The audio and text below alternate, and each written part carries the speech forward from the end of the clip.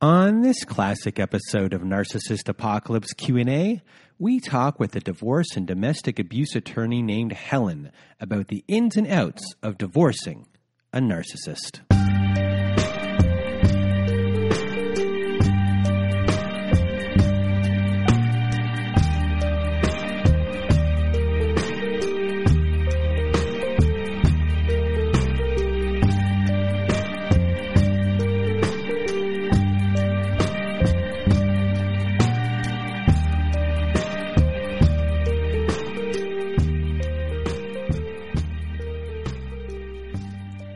Welcome, everyone, to Narcissist Apocalypse Q&A. We are bringing back our Q&A episodes. This episode, we are bringing back a classic episode to start it off. It's an important episode. It's about divorcing a narcissist, high-conflict people, what to do in court. It's, we've been told that this was not just divorcing a narcissist 101, it's divorcing a narcissist 201 as well. So thank you for listening to this episode.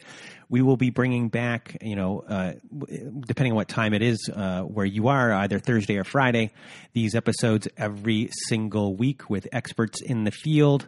We'll be bringing on therapists and others. We don't know exactly what the others will be, but it will be in this field of narcissistic abuse, domestic abuse, toxic relationships.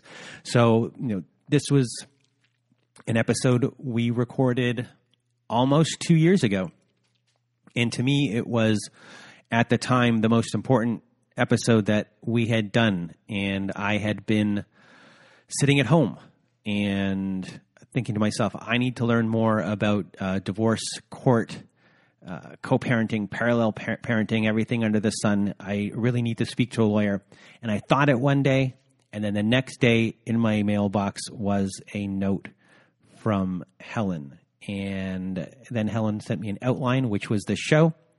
And it was the most amazing thing ever. And, sometimes the universe aligns, and these are the things that happen. So, we already have a bunch of people lined up. We have a lawyer coming on in a few weeks' time, or maybe 2 weeks' time or 3 weeks' time, named Lloyd Malik, and he's out of Maryland. We've already recorded it. It's a great episode. Bill Eddy, who you've heard me mention many times, we've recorded with him already. He'll be on. H.G. Tudor, who is a narcissist himself, who helps people understand, what the narcissist brain is thinking. He will be on soon. We've already also recorded with, off the top of my head, I know I recorded with someone else off the top of my head, but I can't think about who it is. We recorded with Natalie Hoffman of Flying Free, whose specialty is Christian abuse and faith abuse as well. And we will be getting on very soon Dr. Kenneth Adams, and he deals with enmeshment. And we'll be having Debbie Tudor back on as well. And she was popular in our other Q&A episodes, which we will be replaying those during this time as well. So I just want to thank everyone for listening. We're going to be getting 2 shows a week now. And, the Survivor Story will be on Sunday, Monday for some people, and then this will be on Thursday, Friday for others. So I just want to thank you for being a listener to the show, and you're going to be getting a lot more content. And that's all we have to say this week. I'm sure it'll be more of a spiel next time. And for experts in the field that want to be on the show, get a hold of me at narcissistapocalypse@gmail.com, and we will go from there. So now, without further ado, here is my classic episode with Helen. Thank you for everyone out there who is listening to this episode. It is a very important episode, and with me today, I have Helen. How are you? Good morning. I'm great. Thank you. And Helen, you are an attorney of 30-plus years dealing with high-conflict people, and I'm now just going to give you the floor. And just to tell everyone out there, she sent me this outline before we began earlier in the week. And it is so amazing and thorough. I'm so excited for everyone to hear this episode because it's going to help so many people. And now, without further ado, Helen, the floor is yours to tell us the story of your attorney life and your life with narcissistic abuse as well. And then we'll also eventually get into question and answer, and you giving us a rundown of the court system as well. So thank you. Yeah, thank you. I am so glad to be able to talk to people who can really use the kind of information that I bring from my long-time experience as a lawyer. It is very true that narcissists really do outnumber, or I should say more broadly, people with thought disorders and personality disorders really do clog up court systems. And for people out there who feel like they are really experiencing just inordinate amounts of court time and court problems and threats and all of that, there's no mistaking that that's happening to you. It really is. It's a real thing. And it's very hard for courts to deal with, and it's inordinately hard for the people to deal with. So that's why I wanted to address folks. Just you are not alone. There are vast numbers of people who are dealing with the kinds of problems that you are. And I wanted to say one kind of philosophical point about that. Over the last 20 and 30 years, every state has passed laws against the battery and assault of women, and it was originally all caged that way in terms of male and female violence. Now statutes are written in a more gender-neutral way. And there's been a massive public health information type campaign to reduce domestic violence. And so it is no surprise to me that more people are experiencing emotional violence, that we have, for some perpetrators, taken fists off the table by criminalizing battery in the home. And so what we're seeing now in response is not that we taught the impulse to go away. And so now that kind of control issue is worked out psychologically more frequently than it used to be. It used to happen, power and control used to happen more by simply the use of physical violence, and now it's becoming lots of different things. And so that's part of why people, I think, are experiencing more distress along these lines, and that's why I wanted to talk to you today. Yeah, well, when I was reading one of the books that you recommended on your outline, in my past, when I looked at certain things, when it came to what percentage of society has all of these cluster B personality disorders, usually the number that popped up was like the 2.8% of the population have these personality disorders. And when reading this book by Bill Eddy, which was dealing with high conflict people in legal disputes, the number was way higher than what everyone else I've seen has been reporting. And I think a narcissistic personality disorder was around 9%, if I remember correctly, which, took me aback that this was such a high percentage. So it's no wonder why there's such a large degree of court cases nowadays. And I will also say this, that there's a lot of people who are dealing with people who may not meet the strict diagnosis of a personality disorder as used in the DSM-5. However, you are dealing with those kinds of behavioral traits and just out-and-out behaviors. So there's a lot more people on what I guess I would call the penumbra of the shadow of the personality disorder that you're still dealing with, not diagnosable. My dad was never diagnosable or never diagnosed and was too slick to ever be caught up in anything really sordid. But nevertheless, absolutely narcissistic in his behavior, would not have carried that diagnosis. But anyway, so there's a lot more people that are caught up in these kinds of problems. And I will also say that most people are caught up in these kinds of problems for a brief period of their lives. And it doesn't feel brief while you are in it, but you do get past it, you do move on, and then you become hopefully a smart old person, which is what I'm holding myself up to be. So anyway, by way of a little bit of background, I've been a lawyer for a very long time. I was a public lawyer for not quite 25 years in a large metropolitan city on the west coast of the United States.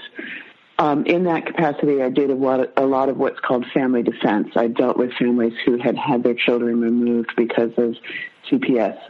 And there's a lot the issues that face those families are typically domestic violence, substance abuse, mental health disorders. Those are the big ones. And so I began to understand and see that personality when I was a baby lawyer. And before it was really well teased out in literature like it is today. But over the years, I graduated from public practice and went into private practice where I do, for paying clients, I do a lot of divorces. I tend, because my skills are with dealing with high conflict people, I tend to get those kinds of cases. So I get very high conflict divorce cases. I get very high conflict CPS cases where the children have been taken away.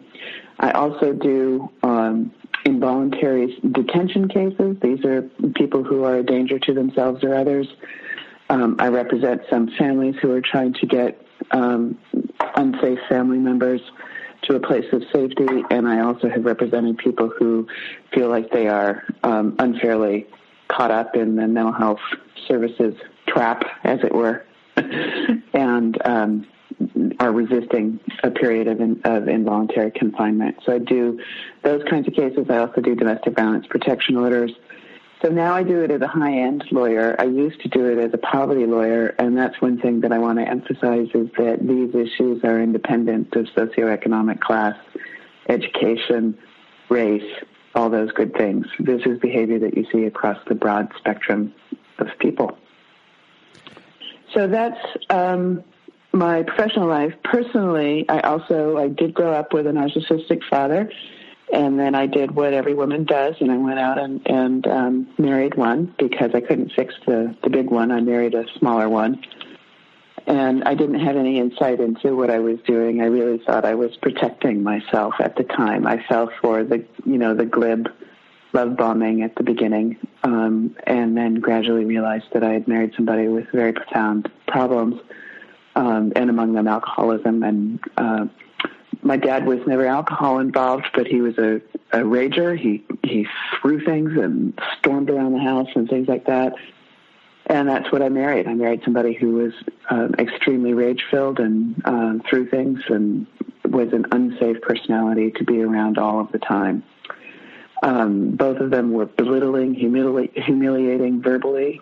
Both of them were terrifying in every presentation. And that means that you just spend your life, the walking on eggshells type thing, and trying to avoid the rage. And what that means is that you are never prioritizing your own needs, for sunlight and air.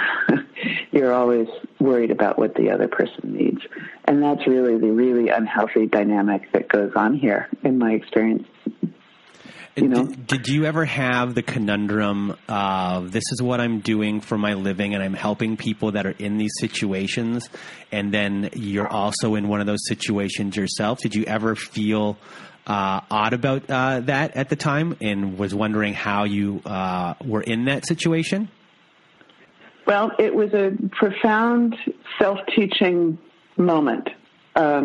To come to the realization, because when you're a young lawyer in particular, and you go into a poverty practice, you think that you won't hit those problems. You have a lot of ego behind you at that stage of your life. You're going to fix the world.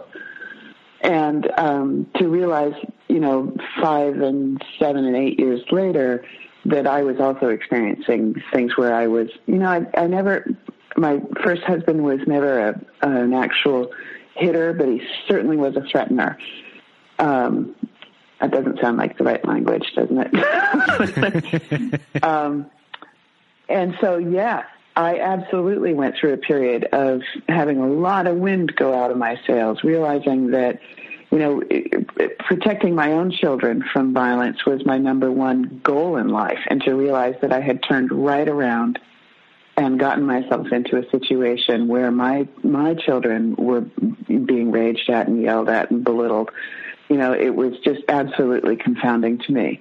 And that is how absolutely deep these behaviors go in a nonverbal way, right? I had no idea I was doing it, and I was doing it absolutely chapter and verse and didn't see it until, decades later. And what was part of your healing process coming out of that to where you are now? And when you finished that relationship, Is that when you transition from being a public, defender to being a full-time private defender? Yes. So it was wrapped up in that. It definitely. So the biggest thing is that you need time. That time is the biggest healer. So after I went through all of that, I tried to stay at my public job for a while longer. I went through a period of using antidepressants and working with a psychiatrist. And I will tell you that none of those answers worked well for me. And that what I needed to do was really change up my life. I needed to change what I did professionally so that I could get out of the PTSD type echoes that were coming from my practice and causing me personal difficulty. And I needed to get out. I needed to make vast changes in my personal life. Even after I split from my husband, my child was going back and forth for visitations. I enlisted the help of a friend who I am now married to, who is a very big person. He's 6'8", and he went back and forth to visitations with us to make sure that handoffs went smoothly. And I will tell you that was a significant piece of my early attraction to that individual, was because he was so safe for me, and he assisted my son. There were nights when my ex was drunk and locked in the house with my child. I was able financially to make sure that my son always had a phone. So he was an early user of a cell phone for a kid. I think he was about 11 when he got his first cell phone. And this is a long time ago when that wasn't very common. But it was because I was so afraid of how visitations were going. So realized that, the issues that we're going to be talking about today hit absolutely every educational level, every class, every stratus of society. People are coping with these kinds of problems. So yes, what did I do? I grew up. I took years to get over it. I'm just older than you guys are that are still coping with it. Time is the great healer. So now with you being on the private side of things, you've dealt, not obviously, most likely dealing with maybe representing people with these disorders when you were a public defender. So you've seen both sides of the tales. So as far as when someone comes to an attorney, such as yourself, understanding what types of abuses there are, what is the role of the attorney? Because a lot of people might rely on you as maybe being a psychologist of sorts, but what is specifically your role, and that everyone should understand when asking questions of an attorney and what they should do? So the biggest thing that I have to teach people is that the law can't do anything about the emotional state that you are in. By the time you are seeking help, and let me first of all mention, yes, I have represented many people who were batterers and abusers over the years. My strategy in representing people like that is generally always to try and get them to a place of health. If you want to parent your children, you must be in a place of health. You must be where you are no longer relying on abuse dynamics to parent your children. And so I want you to go to a really good parenting class, and I want you to have a really good therapist. So I do represent people who have been abusers. And I will tell you that some of them do turn around and look at you and say, "Oh, I didn't know. Good on you for telling me. Where do I go? How do I learn?" I mean, that is a fair number of people that really genuinely do not know that their behavior is problematic. They think they are leading the family. But there are people who just dig in and defend themselves, and I never did that. I never had anything to do with that kind of thing, and you're wasting my time and money. Those people in my practice tend to be what I call self-firing, because we're not going to get along well, and they will eventually go out and find a lawyer that meets their needs better. So I do, on average, represent kind of more people who are more towards the victim end of the spectrum, but they do walk in the door in all flavors, and it's kind of hard to tell what's going on for quite a while sometimes. So when people who are experiencing feeling victimized come into my office, the first thing I have to do is set their expectations. We're going to talk a lot about the psychology of your ex and what you're dealing with. But the fact of the matter is that courts are not about making you feel better. There is nothing that I can get you from a court that is going to make you feel better. And the only way that you are ever going to feel better than the condition you are in now is if you go and get mental health treatment and you learn to feel better on your own. Courts are not about making you feel any better. Everybody who goes through a divorce comes out feeling like, or a conflicted divorce, comes out feeling like they were kicked in the stomach. Your expectations need to be very businesslike when you approach a lawyer, because that's the only relief that I can really grant. I can get you to a place where, you know, your home ownership is clear. I can get you to a place where your car title is clear, but that's not going to satisfy the emotional nature of what you're going through. When it becomes really complex is when there's children involved, because children are always, of course, emotional centers and hot flashes for us.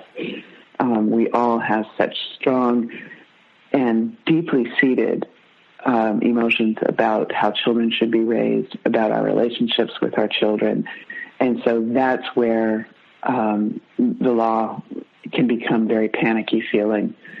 And I still have to encourage clients, when you are working with a lawyer, you need to have your business hat on, because this is all about business. And if you don't have your business hat on, you're wasting my time. And because I bill by the hour, you're wasting your money. So a lawyer always has to pay attention, and I do all of the time. I am overly built this way. I always pay attention to my client's emotional condition. But you must understand that I don't have the tools. I'm not a therapist. I don't have the tools to help heal you in that way. So if I'm dealing with somebody who is going through a really awful situation, some sort of aggression, and feeling very victimized, then I always, every time we meet, tell them that they must be getting some mental health help. And there are a lot of resources available in every community. If you're in the United States, healthcare plans have to have mental health parity, and that means that they have to offer some sort of mental health benefit. So see what your insurance offers, even if you are on a marketplace insurance plan or an Obamacare type insurance plan. Those always have mental health benefits to them. And then the other thing, if you are experiencing aggression, and even if it's, as we say, just verbal aggression, there are domestic violence response agencies in every jurisdiction. It's part of the United States' Violence Against Women Act. The Violence Against Women Act funds domestic violence response agencies.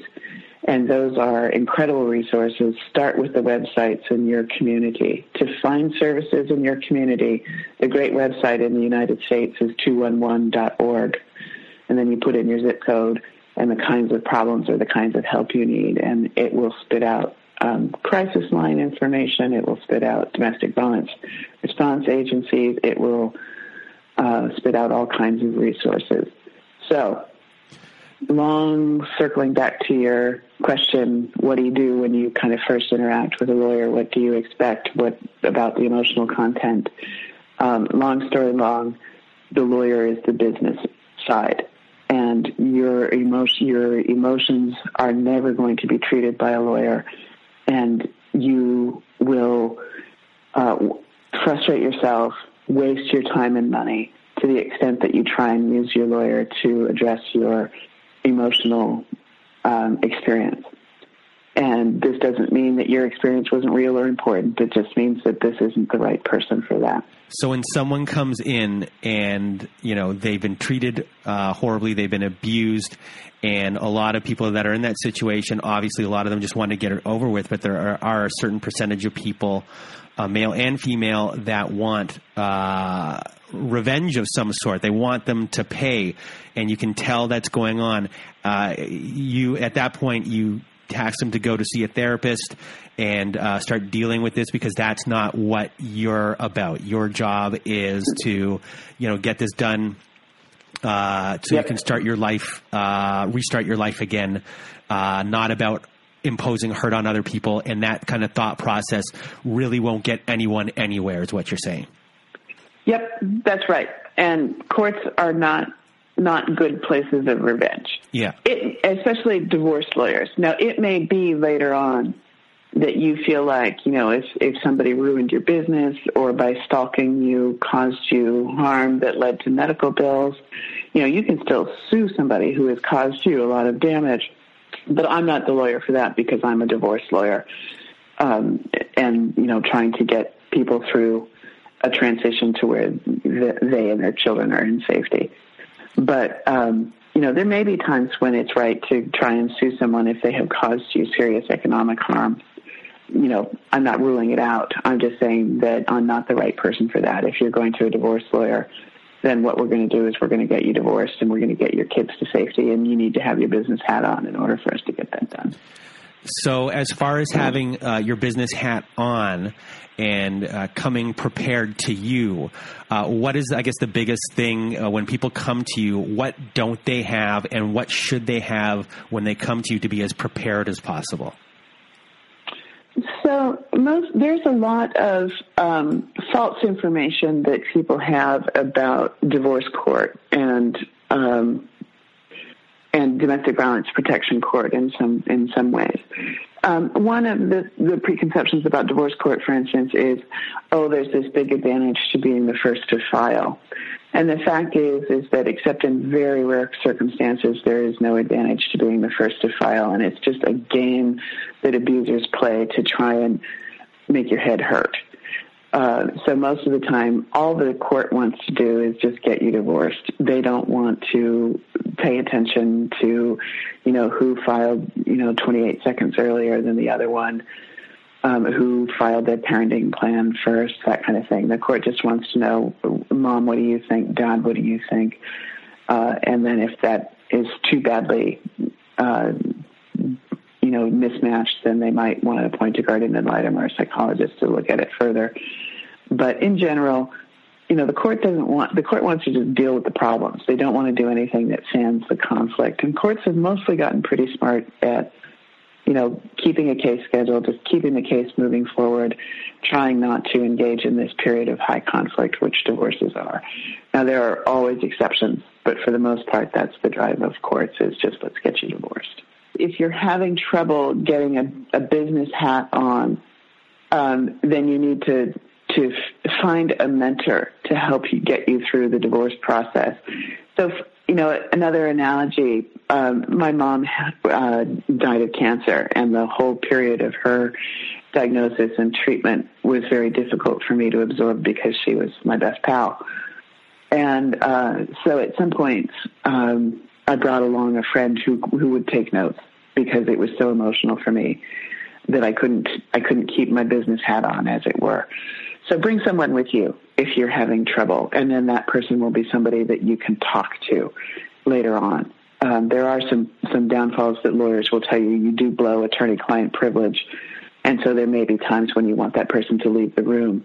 But for the most part, for just hearing the general, this is how it works, this is what we need from you, have your friend there, and your friend can help you sort through all of that information when you're feeling a little less emotional. So there are some strategies to try and cope with the fact that you're feeling just absolutely knocked down, drug out by the time you're in the lawyer's office. So have a head to listen with, and if it can't be yours, then bring somebody. And when they also come to you, I guess a lot of the things that I hear when people get a hold of me And when I was recently had a talk with Layla on an earlier podcast, she was the wife of a police officer, and he knew how to abuse her without leaving marks on her. So when it comes to abuse that is emotional abuse, verbal abuse, and it is not physical abuse where you cannot take pictures, there's no marks to show anyone. I guess frustration for a lot of people is it's hard to prove emotional abuse when it comes to court.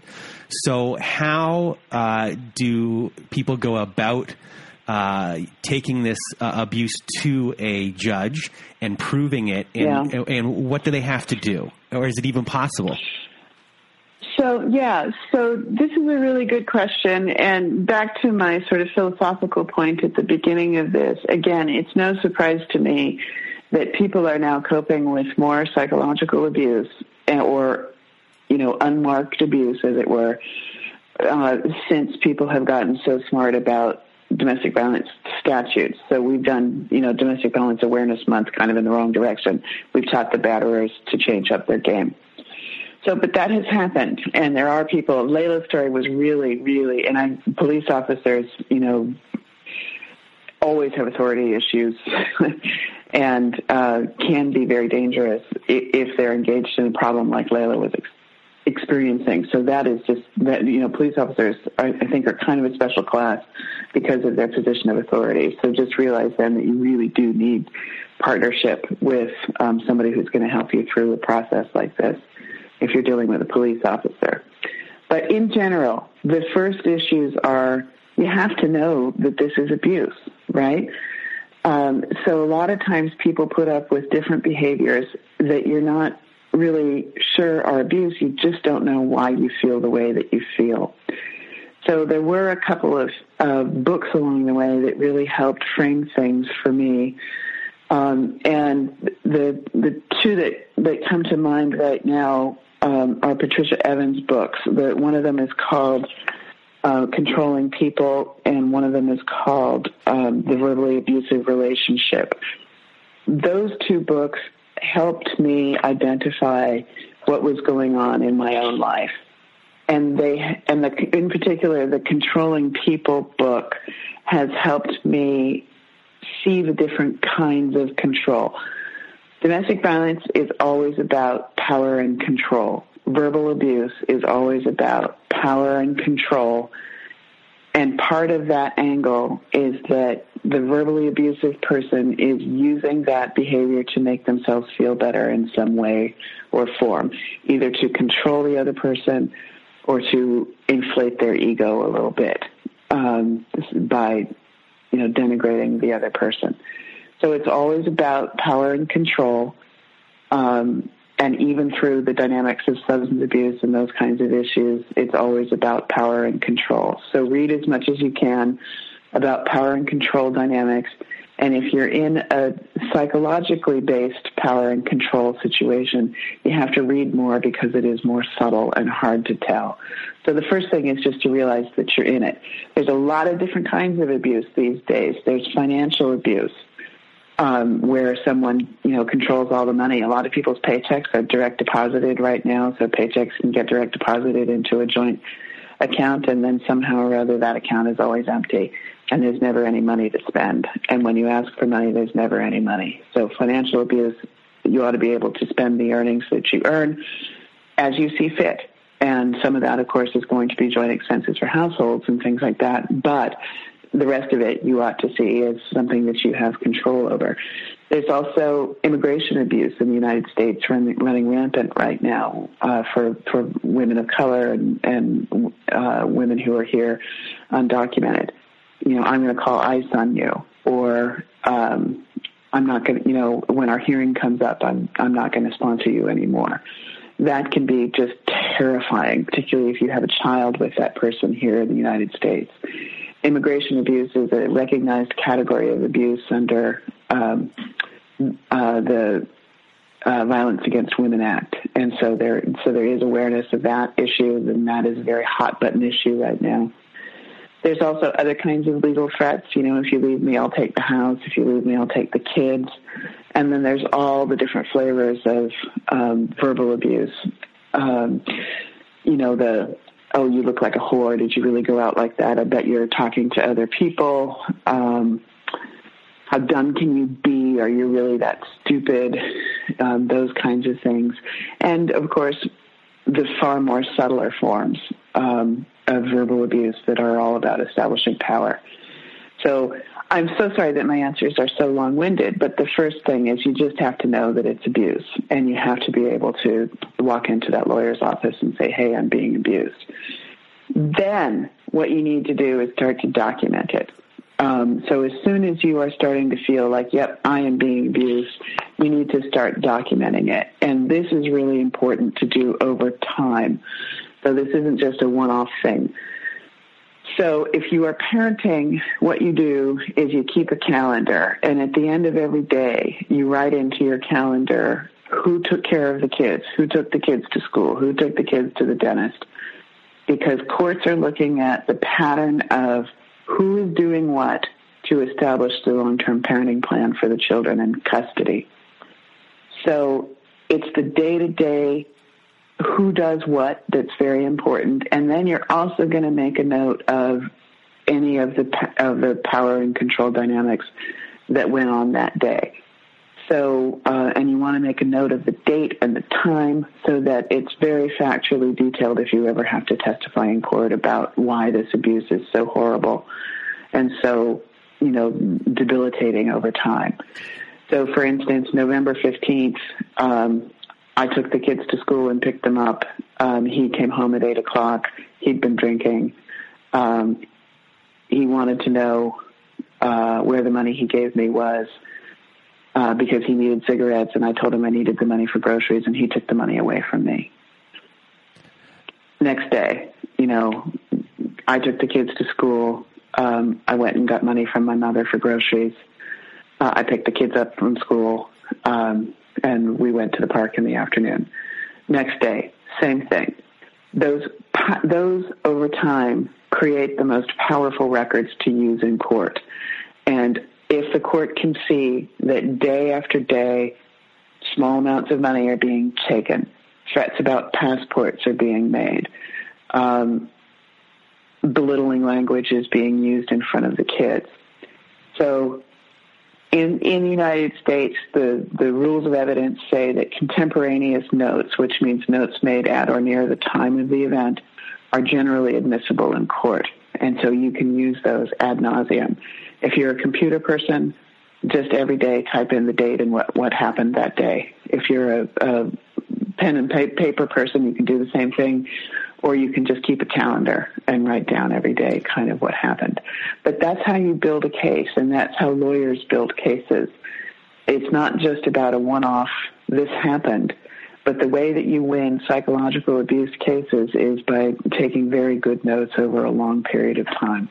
So the court system will respect you more in a way if you are keeping these detailed notes? Is that because they'll take you more seriously about what you're saying, even though in some ways you won't be able to prove specifically that these things did happen? It's just the act of writing them down?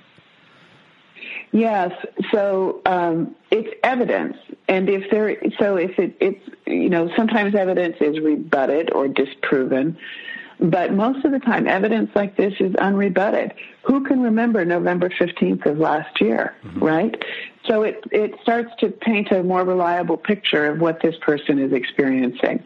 Now, in general, like I've tried to talk about before, courts are very blunt instruments and are not going to deal with the level of individual day-on-day abuse and anxiety that you experience.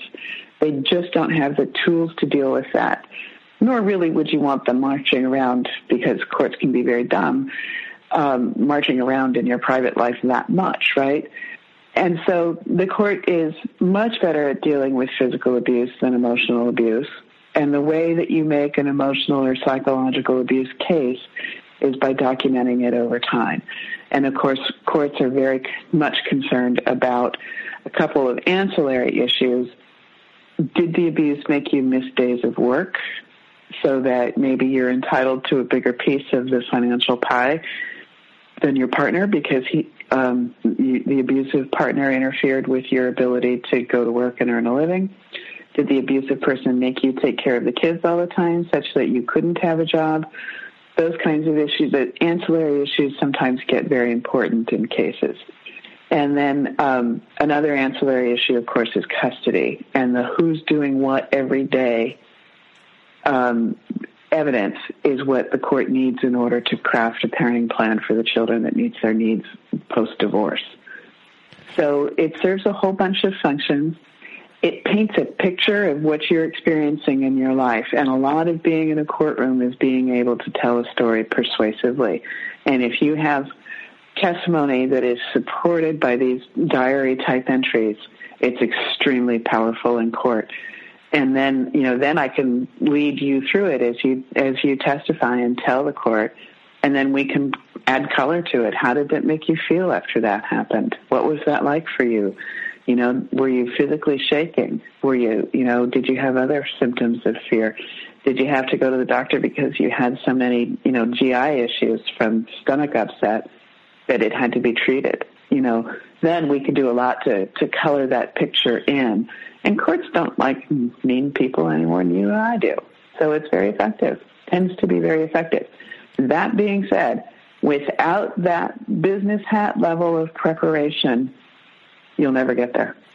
You must have your business hat on. You must do this in a planned way. And speaking of the business hat, a court, I guess, will see things as black and white. They don't want to deal with anything that is on the peripheral. They don't want to think in certain instances. And one of the books you gave me to read, there was a little note in there that said, don't diagnose your partner or whoever the defendant is. So when you're dealing with if someone's trying to hire a lawyer and that lawyer is going about a plan where they are using a diagnosis or something in there, is that a point where you say, I need to get a different lawyer? So here's the problem with us diagnosing. Lawyers, we are lawyers. We are not psychologists. And Lord help us if lawyers were psychologists, because we think in a really twisted way some of the time. And chances are you're not a psychologist either. So in court, you don't want to go in with the conclusory statement, he's a narcissist, he's got a cluster B personality disorder, she's histrionic. This is one of those cases, and you can hear your 8th grade English teacher saying, don't tell me, show me, because that's what the court needs. The court needs evidence, not opinions. So it's not useful, in my experience, to go in saying, he's got a narcissistic personality disorder, unless I've got the goods, unless I've got a psychological evaluation by a trained psychologist with diagnostic credentials that says, yes, he has a narcissistic personality disorder. So that kind of language, unless you've got the power of an expert behind you, that kind of language is not useful to the court and actually will result in your opinions being discounted, because what the court wants to see is evidence. The court wants to see that diary of all of the days and what you experienced. The court wants to hear the story of what you have experienced with the names, dates, places, who was there, what words were said, and ideally it matches up, for instance, with a withdrawal from the checking account so we can cross-tabulate things that give it this insane level of reliability in your testimony.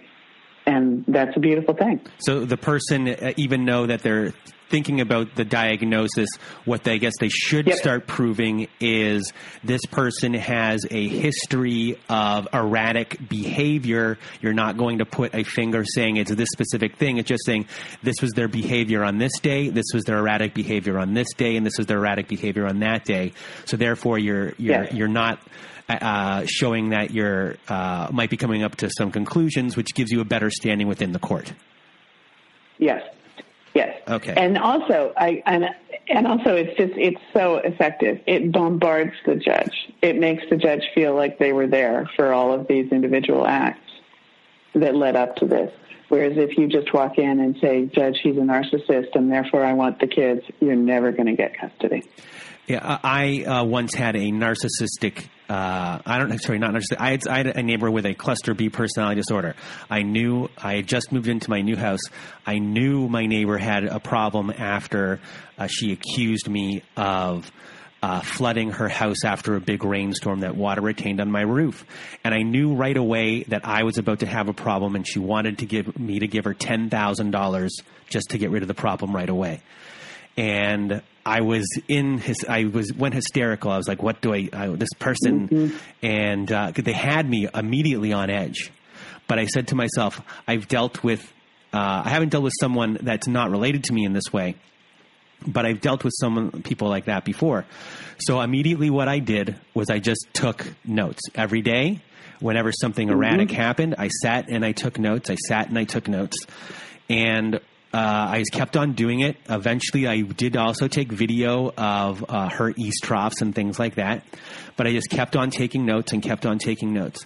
And one day, I had over a roofer, and then the roofer went to his car, and she engaged with him. And I don't know what the engagement was, but the next day, I had enough, and I went to call the police just to file harassment charge. That she's just making my life miserable. And they said to me, the person's already there. And I was like, what are you talking about?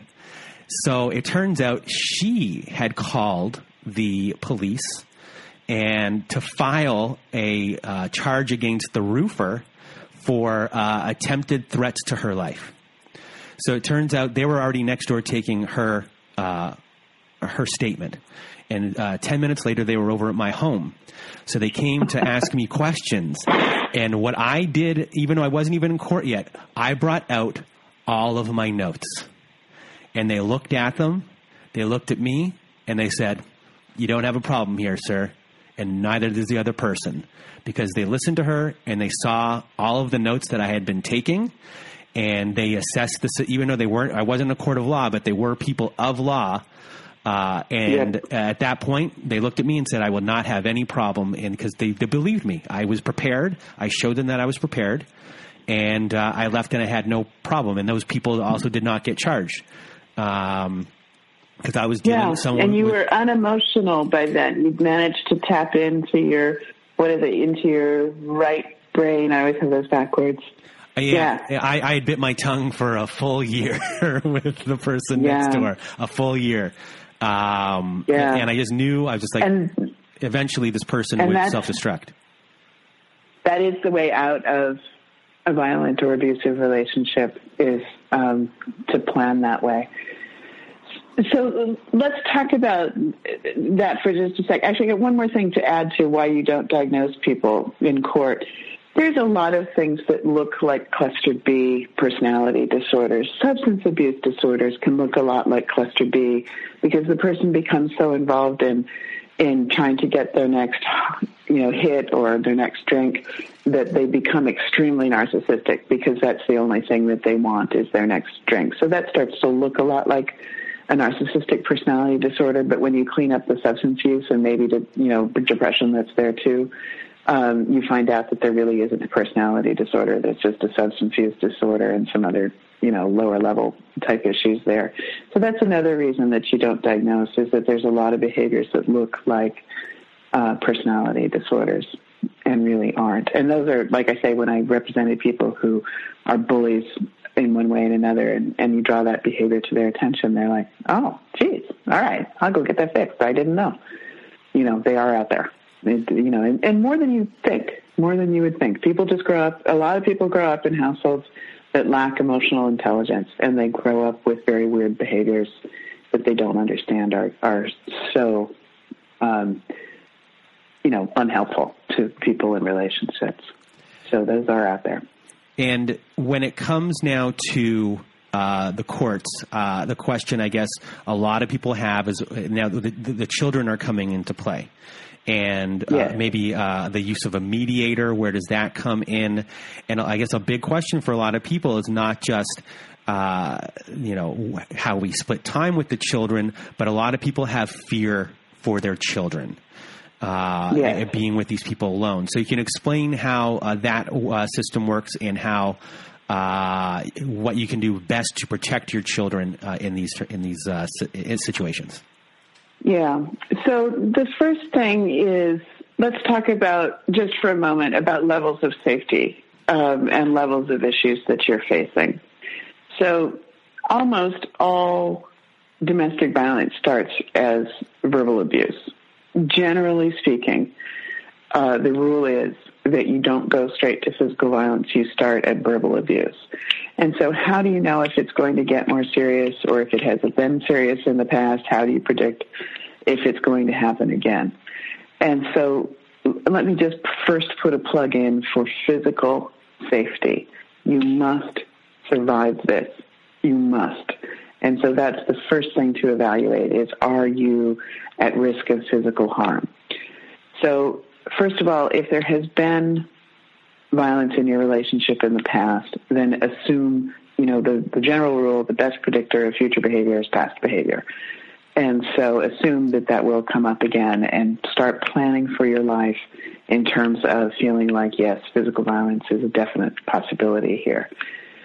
If there has been repeated physical violence and you have excused it and you have just decided that, I can deal with it, it's not that bad, realize that with children in the middle, exposing children to domestic violence can be held against you. So moving your children to a place of safety is critically important if there is ongoing domestic violence going on in your home. Not doing so can be seen by the system to be a failure to protect your children. So if there is physical violence going on in your home, you have to act more quickly than the kinds of things that I am otherwise saying to you. How do you act quickly? You start by going to one of the domestic violence response agencies. So just go to the Google machine, type in your jurisdiction and domestic violence response or domestic violence agency, and you will find at first just the crisis line. Call into a crisis line. Start to get some help evaluating the situation that you are in. One of the important predictors of lethality, now these are domestic violence incidents that lead to a fatality, is access to guns in the home. So if you are living with somebody who is a known user of guns, trains on guns, has guns in the home, then the risk of something happening to you is greatly elevated, and you need professional help in getting out of that situation. So that's the first thing, is consider the safety of your circumstances and consider whether you need to act fast. After that, generally speaking, I am hoping that the answer is no, I don't have to act fast.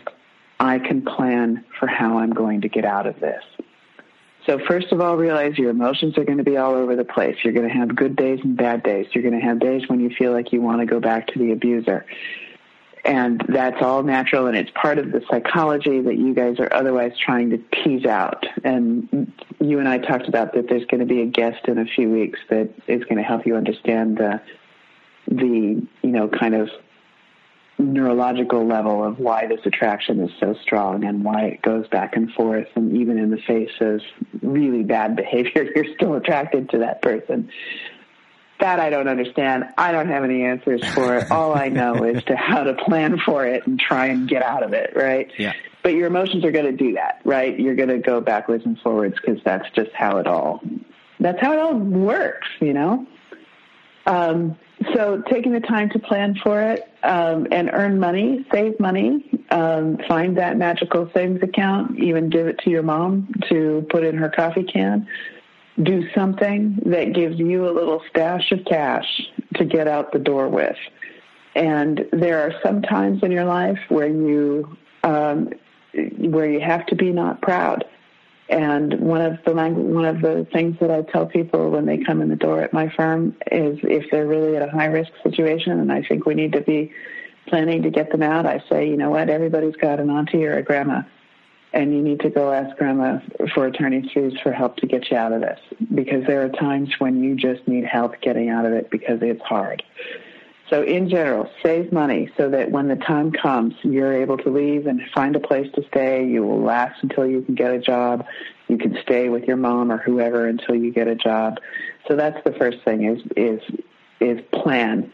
And that planning piece has an oddly soothing quality to it when you're really worked up, when you're very emotional. If you can shift yourself over to that problem-solving brain, then you have started to that's a nice little bit of coping mechanism for the times that you're in. It's not overall going to solve your feeling of victimization. That's going to take a whole lot of therapy to get that gone. But that first piece of it is, yes, I can tap on my business head when I need it. I can find it when I need it. And just the active planning is often something that that pulls you out. So start to plan for everybody's safety. Start to plan for what this is going to look like. Consult a lawyer before you actually leave. Ask some of the questions about custody in your individual case. In general, custody decisions are made based on who is doing the everyday care of the children, who gets them off the school bus, who takes them to the doctor, who goes to the parent-teacher conferences. And if the answer is both of you, then both of you are going to end up parenting these kids in the long run. The vast, vast, vast preference of United States courts is joint custody. And so the odds are very, very good you are going to end up in some form of joint custody. If you are concerned that the other parent is being inappropriate around the children, then you've got to cope with that based on what kind of inappropriateness you think is going on. A lot of people are concerned about language in front of children, and I can tell you that without evidence, courts are going to have a really hard time with that. So how do you get evidence? Getting kids into therapy is often a good way to do that. But be prepared, because kids don't always say in therapy what you think they're going to say. And so a lot of different issues crop up in therapy than necessarily are the ones that you are driving at. Also realize that this particular bully may be more quickly able to get to you than to your children. And I have seen plenty of cases where there could be no contact between, the victim and the perpetrator, but the perpetrator was kind of an okay parent. That doesn't feel fair. It doesn't feel right. It doesn't feel like it should happen. But the odds are really good that it will happen. That's a different story if the person is abusing children also. But if all of the abuse is directed at one of the parents and the parenting is okay, even though it's unfair, the court is going to award joint custody. So what do? You try to make the most of joint custody. You try to make it so that, like I say, I supplied my child with a phone so that I always knew that he could call me if something bad was going on. And also it gave me a way to just chat with him before he went to bed if he wanted to. So plan for joint custody. Figure out how it's going to work, because that is going to be the court's presumption. Very, very few people get sole custody these days, even in high conflict and dangerous situations. So then you asked a little bit about mediation, and this is where, let me give my little plug for Bill Eddy. So Bill Eddy was an attorney from San Diego who did divorce cases. And actually, I think he was a mental health social worker first. Yeah, and then he went to law school. Because he got interested in the kinds of people that he felt court systems colloquially call them frequent flyers, people who have a lot of interaction with court systems. And so Bill Eddy got curious about why some people were frequent flyers and why some people, weren't. And he got into what he calls high conflict people. And so he's written a number of, they're almost pamphlets, right? The one that you read wasn't very long. In digital form, it was 400 pages. I think if it was actual paper, it would have been long. Okay. I was a quick reader. Yeah, okay. So a couple of the others are more like pamphlets. So he has a method of responding to high conflict people. First of all, he has the book that you read, which I think is just called High Conflict People in Court or something. Yeah, High Conflict People in Legal Disputes. In legal disputes. And then he has a number of other publications. One is called Splitting, that is particularly about borderline, dealing with people who have borderline personality disorder. And another one of his books is called BIF, which stands for Brief, Informative, Friendly, and Firm, and that is his communication style, that he tells you how to do this. So let's talk through some of his kind of principles. His idea is like mine. You try to get to a functional understanding of who you're dealing with in court. So you try to understand, and he does try to understand. I don't care very much about diagnoses. He does like to use them because it helps him describe what kind of behavior you're likely to see. So he talks about, for instance, if you're dealing with a narcissist, then learn how to give them airtime and find ways to praise them. And even though this runs antithetical, I shouldn't have to praise him. You know, I am so tired of praising him, all the rest of it. But if you want to get further in court, then you praise him a little bit. You know, hey, that parenting plan has some really good components in it. Let's talk about it. Anyway, so Bill Eddy has, you know, hands-on techniques for how to deal with people who have different personality disorders in court. And like I say, for the narcissists, you have to find ways to praise them and make them feel like the smartest person in the room before you can get them to sit down and just mediate, you know, put their business hats on and actually get to where you can get to a parenting plan that's mediated and not have to go to trial. So Bill Eddy is a really good tool to read if you are dealing with a high conflict individual in court. Now, what are some of the other tools that you can use? One of them is to go to structured communications with that person. Don't let yourself in for any more abuse. Make communications become electronic. And the curve that I see people do is that, first of all, they start to do everything by email or text message. And then that sort of falls apart until there's finally an explosion. There is some sort of fight in front of the kids or in the hallway or something. Something bad happens, and now we really don't want to communicate with each other. There are a few apps or websites for people who are experiencing stress with co-parenting. There's one called Our Family Wizard, which does scheduling. And so the idea is that everybody in the family can see the schedule, and that has the visitation schedule and everything on it, and it reduces a lot of the conflicts over who picks the children up at what time and where. So that's Our Family Wizard. And I think it also has a chat component to it, but I'm not 100% certain.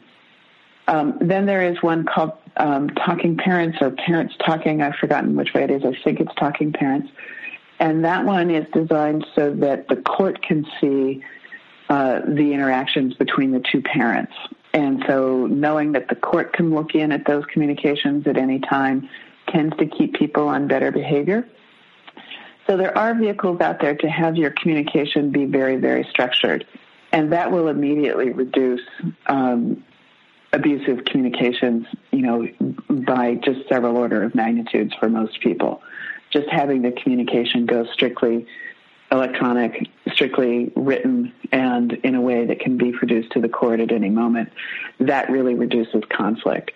So, and you don't have to wait for court intervention to start to use those apps. You can communicate to the person, I have signed us up for Our Family Wizard, and I am inviting you also to, and then hopefully this will reduce conflict over scheduling.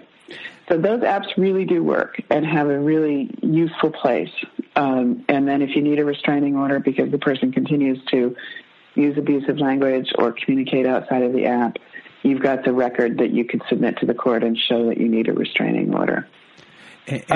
Sorry, as far as go ahead. I'm sorry to interrupt, but as far as the children go, and the actual divorce proceedings start, when it comes to a child, and maybe I'm just going out of order here and I should have let you finish. When it comes to a child, and a lot of parents say, like, the child wants to stay with me. They verbally said they want to be with me, and they keep on fighting for that. Is that something the court cares about, and is it eventually something that will work against you? So it will really generally work against you when you go in and you say, you know, the child wants to be with me, and he told me so. Courts want to protect children from becoming pawns in the middle of a divorce proceeding. Mm-hmm. And so one of the ways that they do that is by deeply discounting anybody's account of where the kids want to be. And that's why I tell you to make a record of who committed is a bad word, but who performed the daily acts of parenting, because that's really what the court is going to go on. And, sometimes that can be hard for working women. If you're the one who earns the money, then it may also look like you're not the one who's performing acts of parenting, because you're not the one taking the children to school and picking them up at school, because unemployed, partner is doing that minimal parenting task. So that's where your journal is going to become helpful about, Billy called me after school because he was upset. And I tucked the children into bed at night and I sang to them. So you're still doing roles of parenting, even though, some of the concrete things may be picked up by the other person. So that's where those logs really become important, because courts will discount whatever any parent says the child wants. Courts may not discount quite so much, other kinds of witnesses. So if you have other witnesses, like teachers who will say a good word for you, or even, again, courts will discount relatives somewhat, but not as much as the parents themselves. So if grandma is spending a lot of time with the kids, grandma can be a witness into what's going on. Now, an exception to this is older kids, because courts don't want kids to run away from home. And so by the time kids are starting to be, I would say by 15 and 16, courts are starting to listen pretty hard to what a youth wants in terms of their living situation, because a lot of times the youth's voices are not being heard by either parent at that stage of their lives. And so that's the exception. But for very young children, the court is going to want to place the children with the person who is doing the daily acts of parenting. And again, it's another case. It's kind of like the battery issues. It's like the court is going to be slower picking up on the psychological ties than it is on the daily acts of parenting. You really just want to be an invisible person. You want to just have all of your notes, no matter what the situation is with kids, with the battery. You want all of your notes to do the talking for you. And the more you actually speak up about other certain things, it'll work against you. So just kind of stay quiet, let your lawyer do the talking and your notes for you. Yep. Okay. Absolutely. Okay. Absolutely. Yeah, and also just, try as much as possible to reduce your emotional response to what you're going through. And that's a goal, and that's an aspirational goal, right? Because almost every one of my clients on their first day in court, they are sobbing throughout the entire experience. It is a grim experience.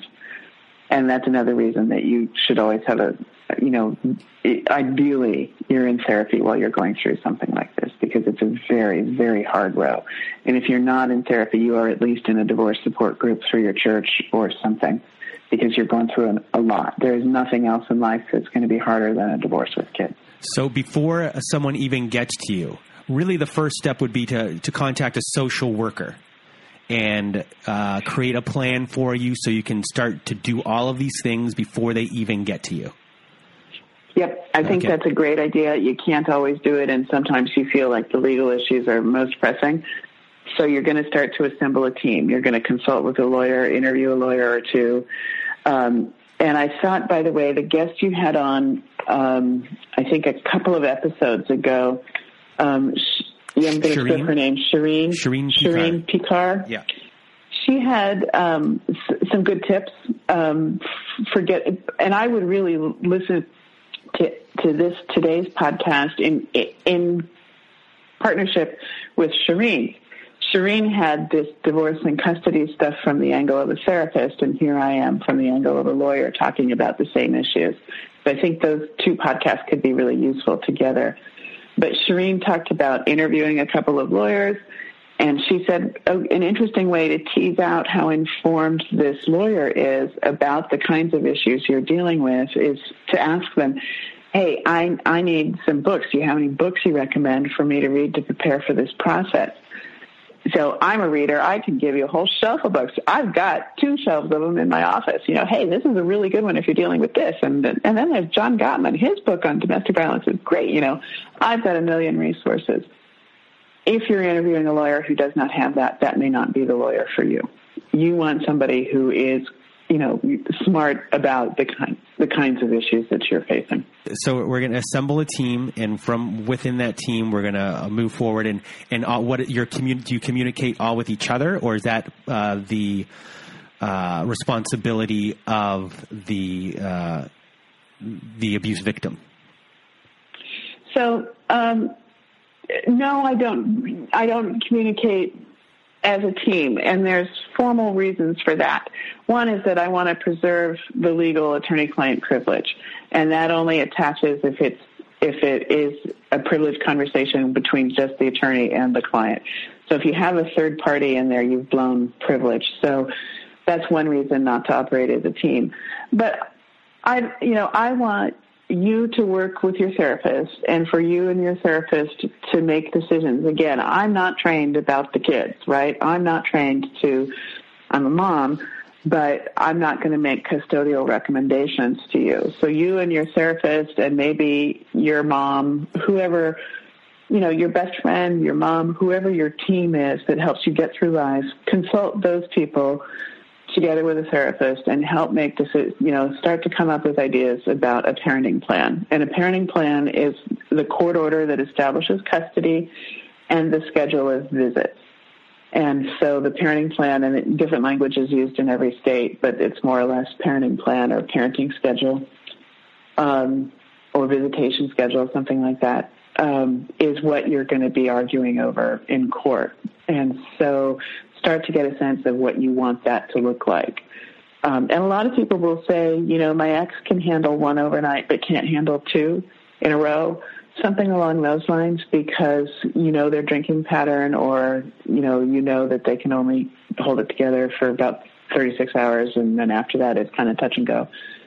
A lot of times, if you have those concrete recommendations, those are going to end up in your final parenting plan. So that's why you kind of work with the team. But in general, I'm not going to talk to your mental health therapist unless I am so worried about you. So the times when I actually talk to a client's therapist is when I am terrified that my client is too weak to sustain a trial, is at risk of suicide, is at risk of going back to somebody who I think is so abusive she may lose her children. Those are reasons that I might reach out to a therapist. And, then I have to maintain privilege while I'm talking to that therapist. And so I sometimes ask things in, roundabout ways about, I don't want to convey to the therapist that I'm concerned about suicide, for instance, but I may say something like, hey, have you noticed any changes in so-and-so's conduct lately? Do you have any concerns? You ask questions in such a way that maybe it triggers that person to be worried. Or I've made phone calls to moms, to, grandma, to just say, hey, I'm especially worried after our interview today about how so-and-so is doing. Maybe go check on them. So it's best to approach something that is this challenging, life-altering with a team, because your judgment is going to be impaired because of what you've been through. And have you've experienced that too, right? You've been in places where your head was really messed up. Well, I was not married. I had someone I was had a complicated relationship with, where you just don't know it's real. You're angry, and you have right. Those I never got. When you have kids and financial abuse and all those things, it's something I've never experienced, and I just I do my best to imagine how difficult it will be, but it's hard to put yourself into those shoes. I mean, it's a very, very difficult situation for people to be in, because there's so many variables that are going on. It's hard. You're not going to be able to break free from this person ever. They're part of your life for the rest of your life, no matter what, because of your children. Yep. And it's a lot to mentally deal with, knowing that you cannot get rid of that, and you just have to, do your best to get through it, and the children will be affected by it, and there's a lot of worries that go along with everything, and the need for a good relationship with a mental health professional to get you through that all for a very long time is needed. So I think so too. Yeah. Just my own sort of the way that I conceptualize what people are going through. I feel like abuse, psychological abuse in particular, is like a bruise to the brain. And it takes, just in the same way that if you get a bruise on your knee, it's going to be there for a week or two while the body is gradually dealing with it and healing it. Psychological abuse is like a brain bruise, and it takes a long time for the brain to eat all that stuff up and carry it away and heal it with new memories and new this and new that. It's a bruise that needs to heal, and it will continue to impact you and be a little soft and tender even after the external signs of the bruise are gone, Mm-hmm. So, it's still there. And then throw kids on top of that. And yeah, exactly. Yeah. And you won't be making your best decisions because you're not in your best head. And that's when your team comes in and helps you. Yeah. So we had a user questions. We had questions come in from the listeners of this podcast. Do we have any more to discuss on the outline that you gave me, or do you want to get to these questions? And usually, we can talk about some of the questions that came in. Yeah. Okay. So a lot of these questions are really going to be just hammering home stuff that we already covered. But I'll start off with question 1. And I'll read it out for you. What is being done or has been done to show just as much credibility in the courts for emotional psychological abuse versus physical abuse? They are both domestic violence. It is much harder to get a restraining order if there are no physical marks. So how is that presented in court, and what is needed to prove it? So that is the question for this age. So again, like I say, courts first, and this started, of course, way back in the 70s, courts first had to be educated about physical battery. Courts are now in the process of becoming smarter about emotional and psychological abuse. So the answer is it varies by jurisdiction how much awareness there is over the crisis of psychological abuse. And you should probably assume that your court does not know a ton about it. Now, that doesn't mean that you try and educate them. And what it does mean for everybody is that we do the things that we've been talking about.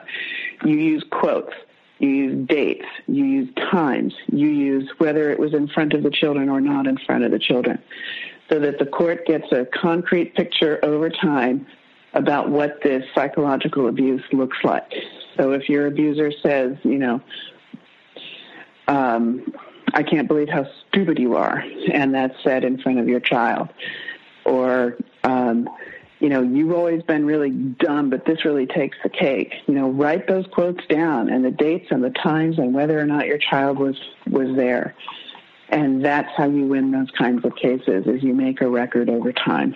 And so it's very hard, because your emotional impulsivity is going to be, I can't take this, I've got to get out, I've got to leave right now. But if you have children in the middle of this, or if you have substantial property, like if you own a business together, you've got to have your business hat on about what it's going to take to get out of there with your loved ones and valuables in good shape. All right. So question 2, I think you're going to have a similar answer, but this one has a little tweak on it. It's hard to explain myself to my lawyer in court without sounding overly emotional and dramatic.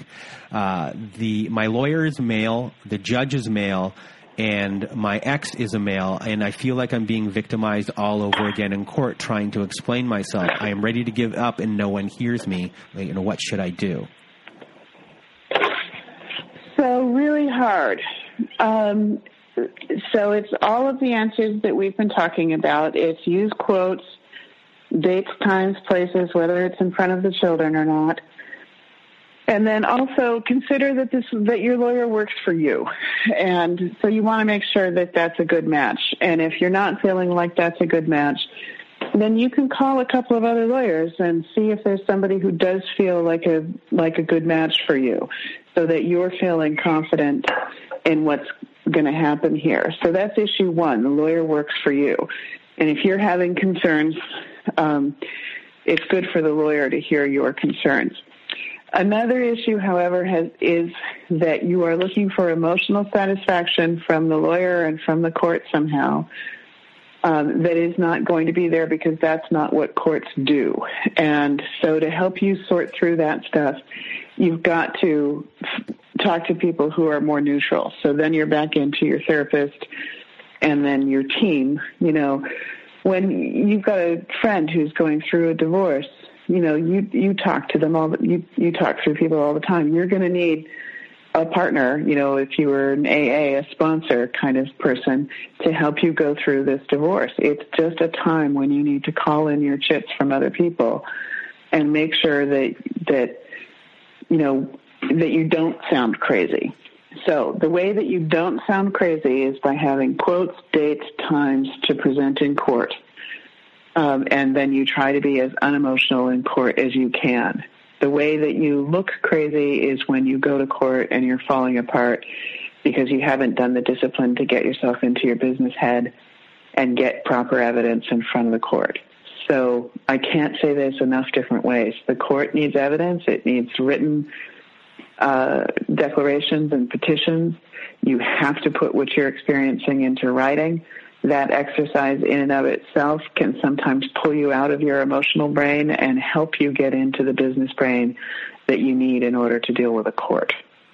That being said, make sure you've got the best advocate for you that you can afford, and if this lawyer isn't doing it for you, interview one or two others.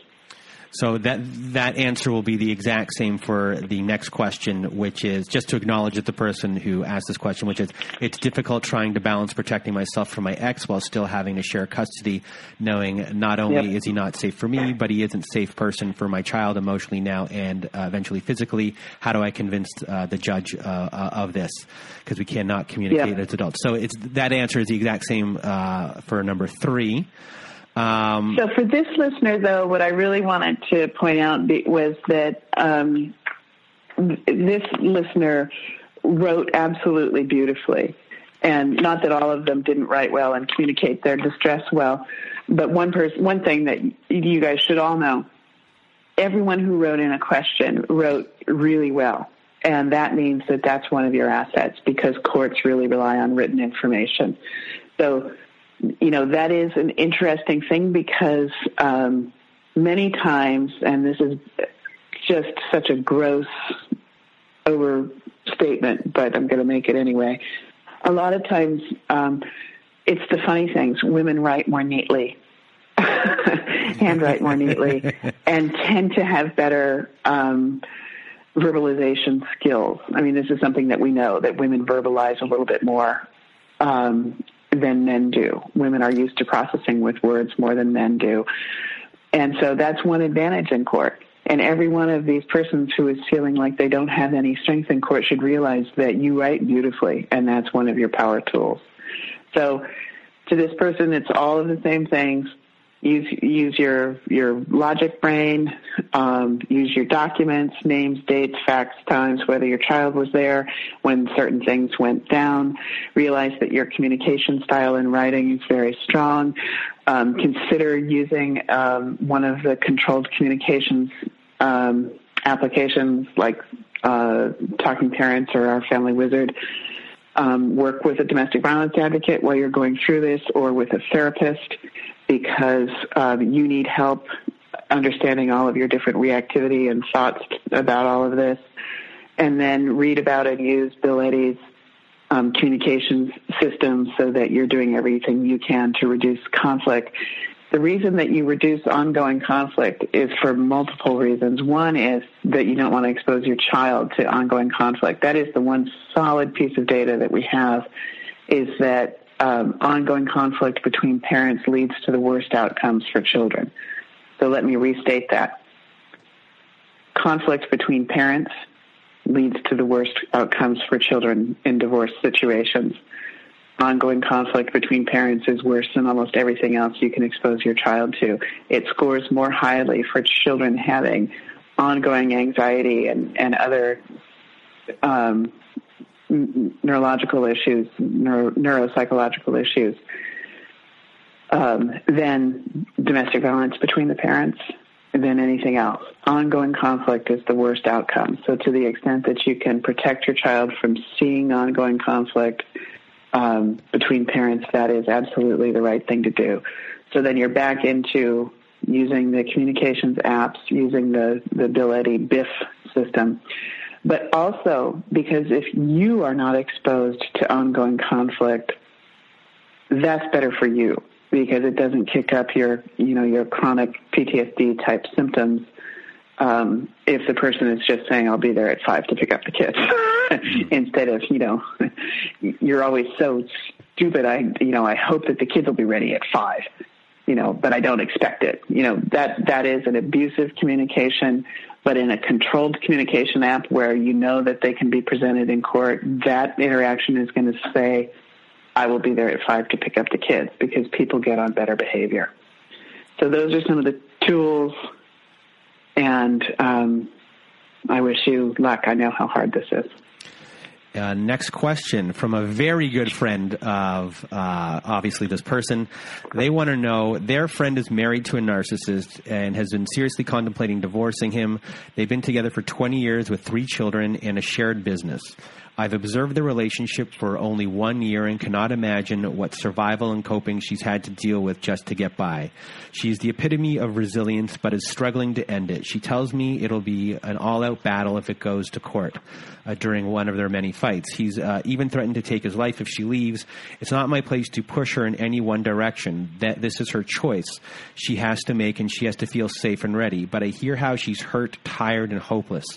When she's ready, I was wondering what steps she should take to separate herself from her husband, what legal resources she should pursue, and how she should prepare herself emotionally, legal, and financially.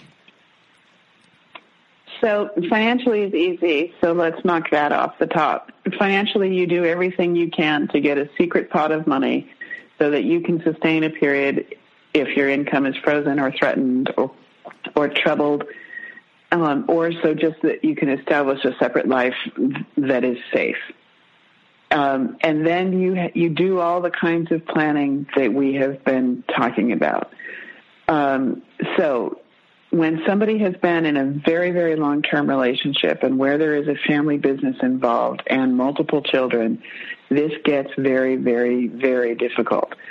So first of all, realize that by the time you have been engaged in a relationship for that long, the psychological threads that tie her to this person and this survival pattern are very deep and very hard to break.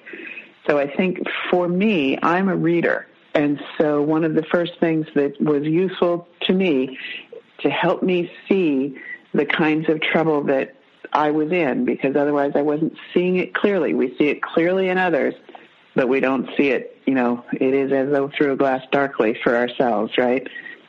So the Patricia Evans books about what a verbal abuse looks like might be very helpful to her. So Controlling People and Verbal Abuse will both be maybe really helpful books for this person. And maybe you call a domestic violence agency on your friend's behalf and ask if they will serve her and what it would take to serve her. And I think going with her to the first meeting at a domestic violence agency would be a huge show of friendship. So you're going to be part of the team that this person needs to get through this process. So, I just helped my best friend get her house ready to sell and put on the market, and I painted and I tiled and I did stuff I wouldn't otherwise do because I love my friend.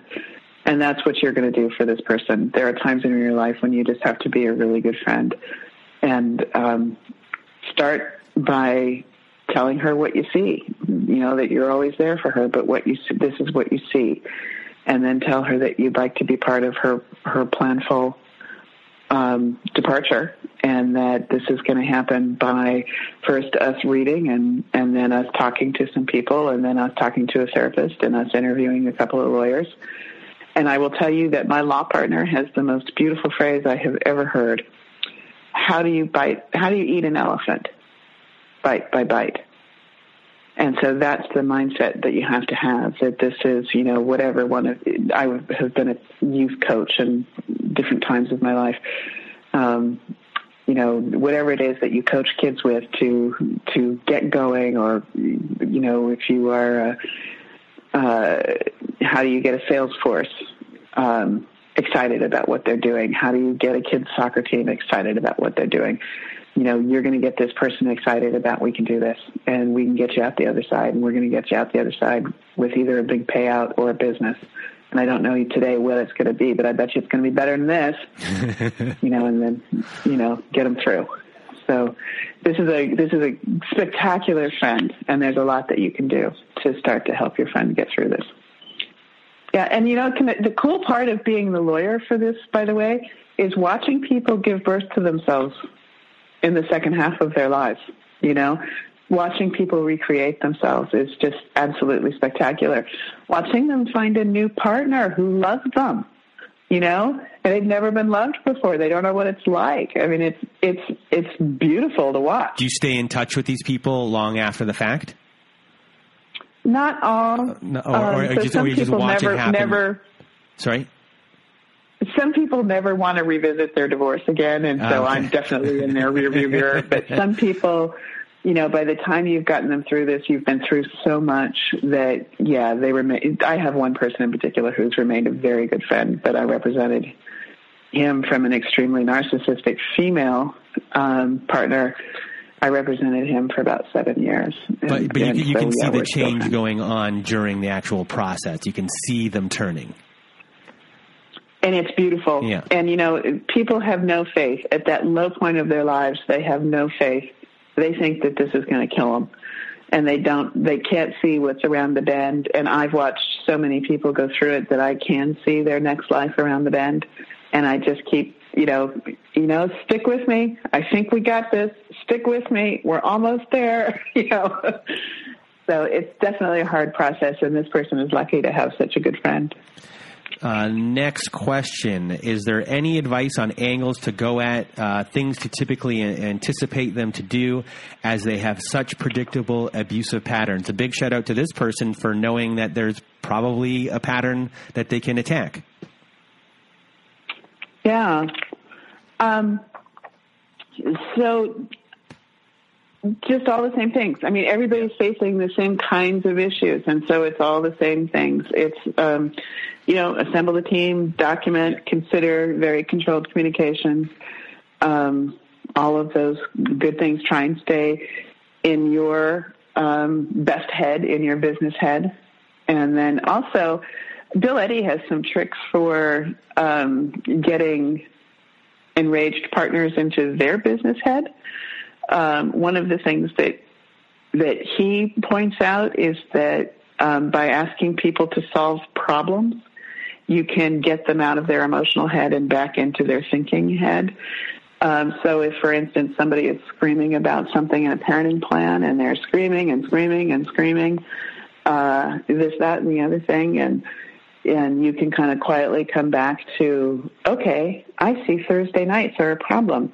How would you solve Thursday nights? And put it back on them. Get them into their thinking head, out of the enraged head, and realize that if you're doing this in a negotiation or something, it's not going to go on forever. You are going to get through this, and eventually you're just going to be shuttling the kids back and forth, and that'll go better. Not beautifully all the time, but better. So question 5 and 6, these have been answered, but I'm just going to say them out loud. You don't have to answer them because you are kind of already answered all of them. I just wanted these people to know that we asked the question. What is the best route to follow with custody and visitation rights, and how do you advise to approach the subject without starting a war? That's kind of already been covered. 6 was, how does emotional abuse affect divorce? Does it affect child custody? How do you get the judge to see narcissistic abuse? Also, again, that's we've kind of covered that. The next question, though, A little bit about children. It was my ex was extremely emotional and verbally abusive, but as far as physical abuse, he kept it to chest bumping me, cornering me, and yelling in my face while swinging his arms. So technically nothing is chargeable.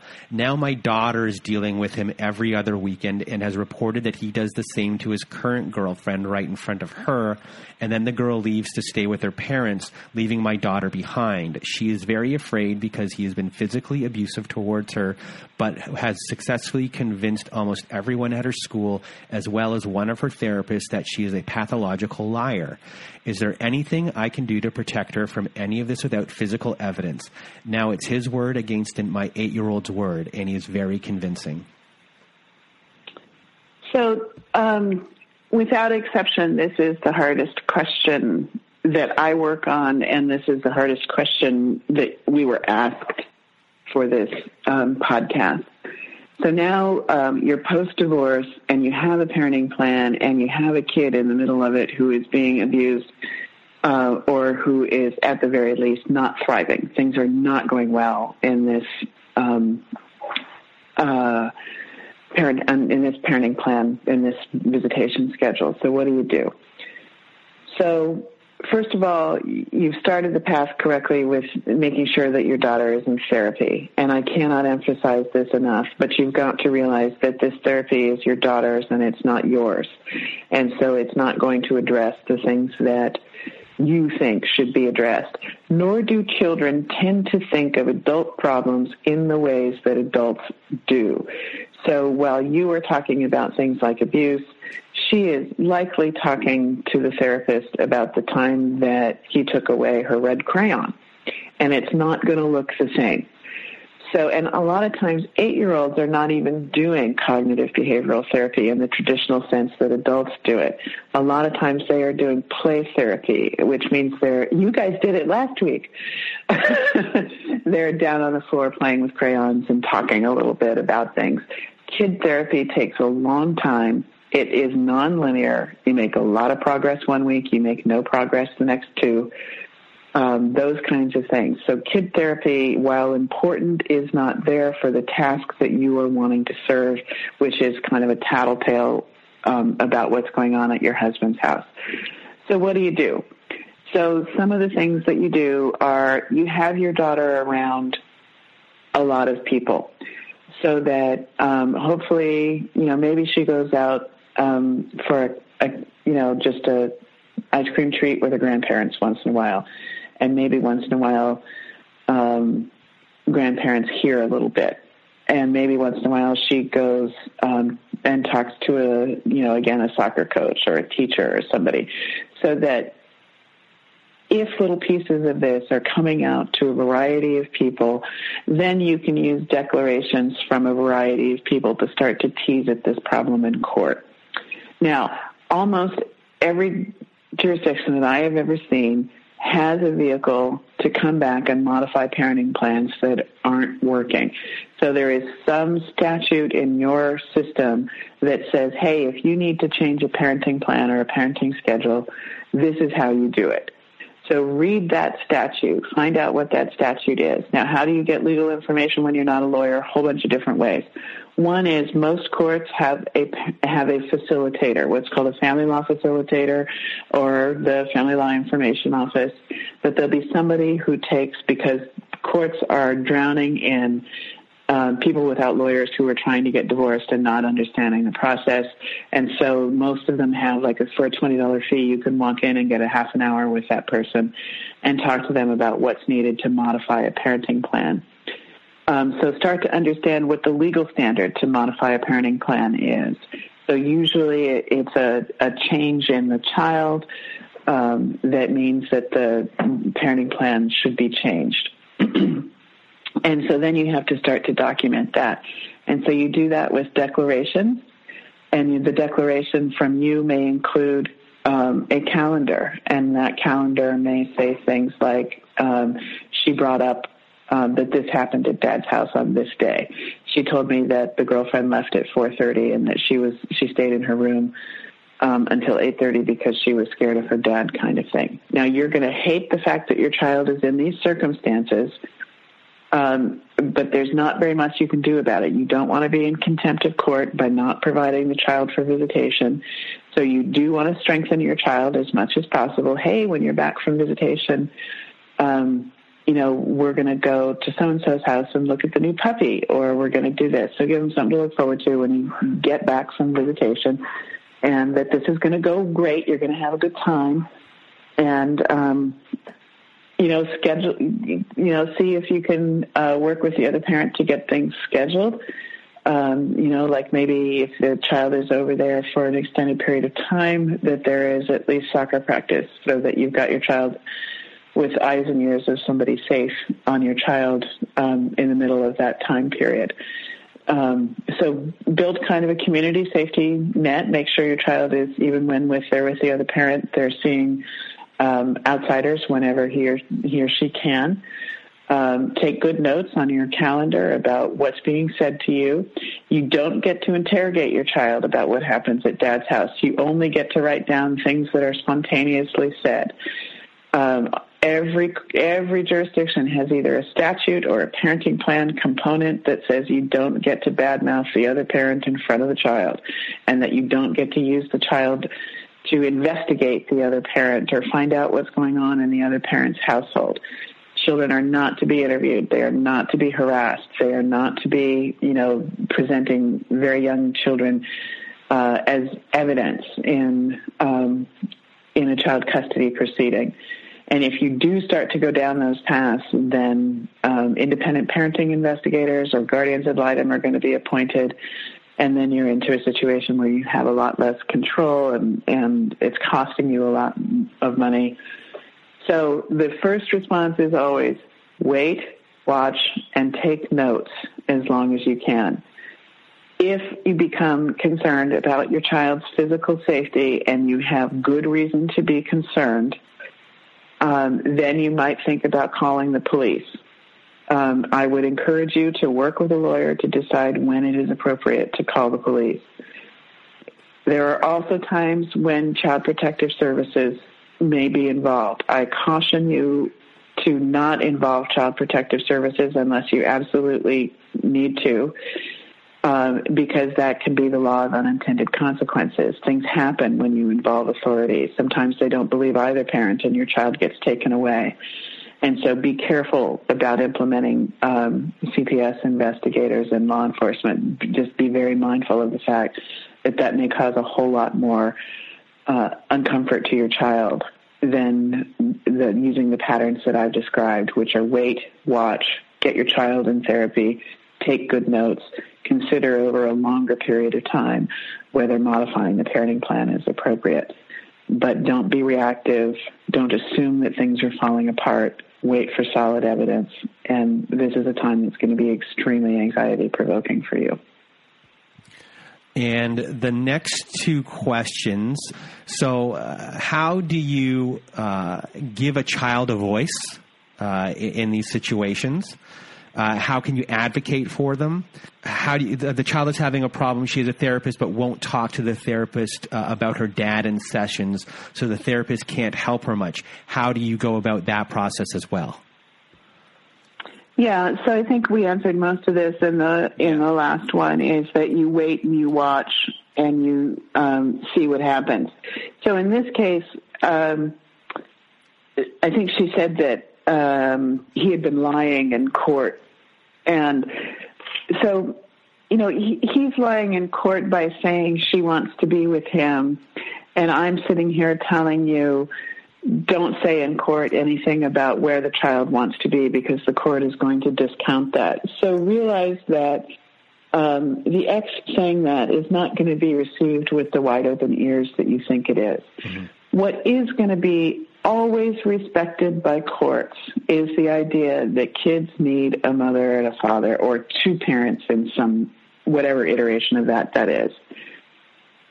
What the court knows is that in school, out of school, everywhere that kids are, they talk about things like, who you live with and where's your dad and things like that. So courts want kids to know both parents and, where possible, to get benefits from both parents. And so the courts tend to go farther than most protective parents want in being inclusive of people who are even mentally ill in parenting a child. So realize that first.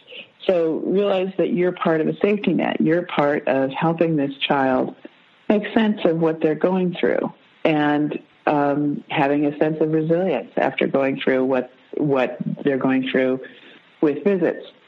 So courts are looking to the protective parent to be as protective as possible while visits are happening with a less protective parent.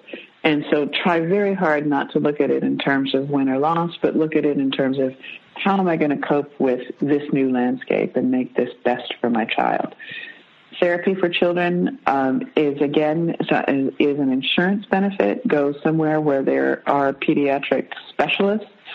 Kid therapy is very different from adult therapy for a lot of the reasons that we've talked about. They don't have the cognitive layer laid down. The analytical layers aren't laid down until really, frankly, we're 25 years old, right? That's when we start to have some insight into our emotions for the most part.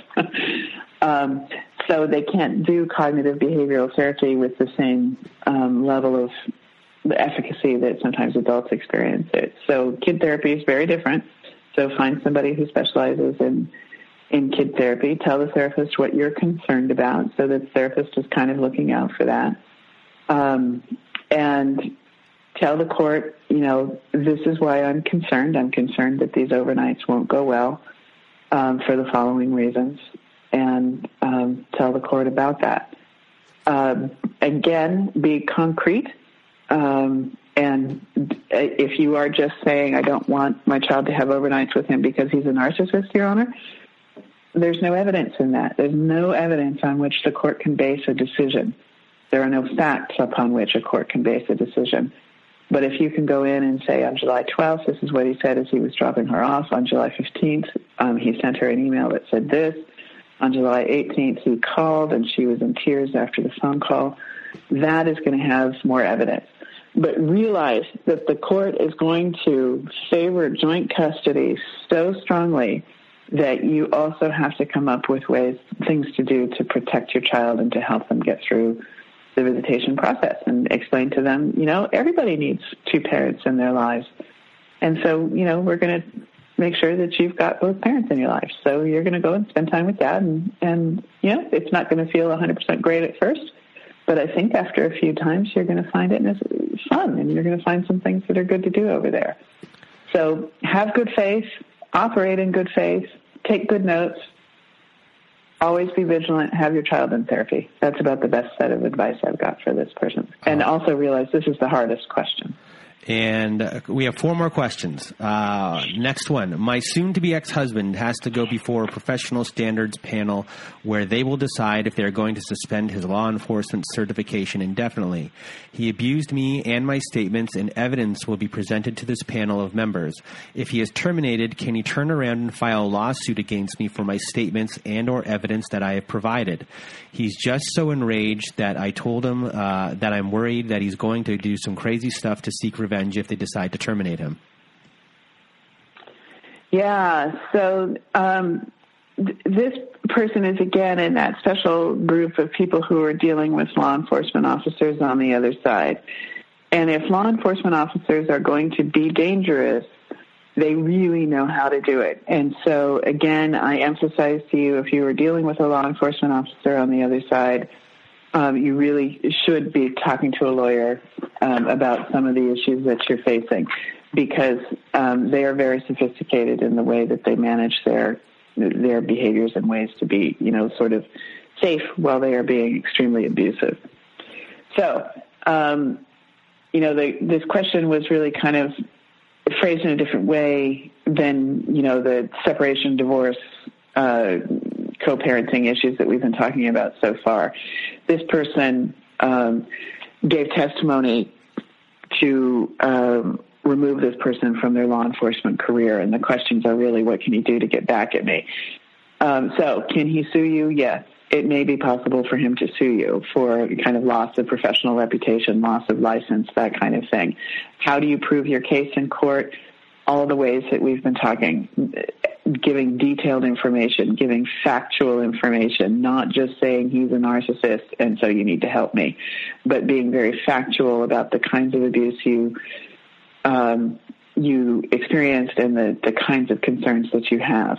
Part of why law enforcement officers are scary is that they're very gun proficient, and of course lethal weapons in the home is one of the profound predictors of lethality of outcome. And so you're right to be very, very scared of this person. There is a terrible case that comes out of my home state where the chief of police was married and had 3 children and was also a batterer. And as that began to play out in public, and there started to be visitation orders back and forth for the children, he went and picked up the kids one day and shot everybody, including himself. And that is the outcome that we absolutely don't want. We know that police officers have a lot of access to guns. We know that they have experienced a lot of trauma in their lives because of their line of work.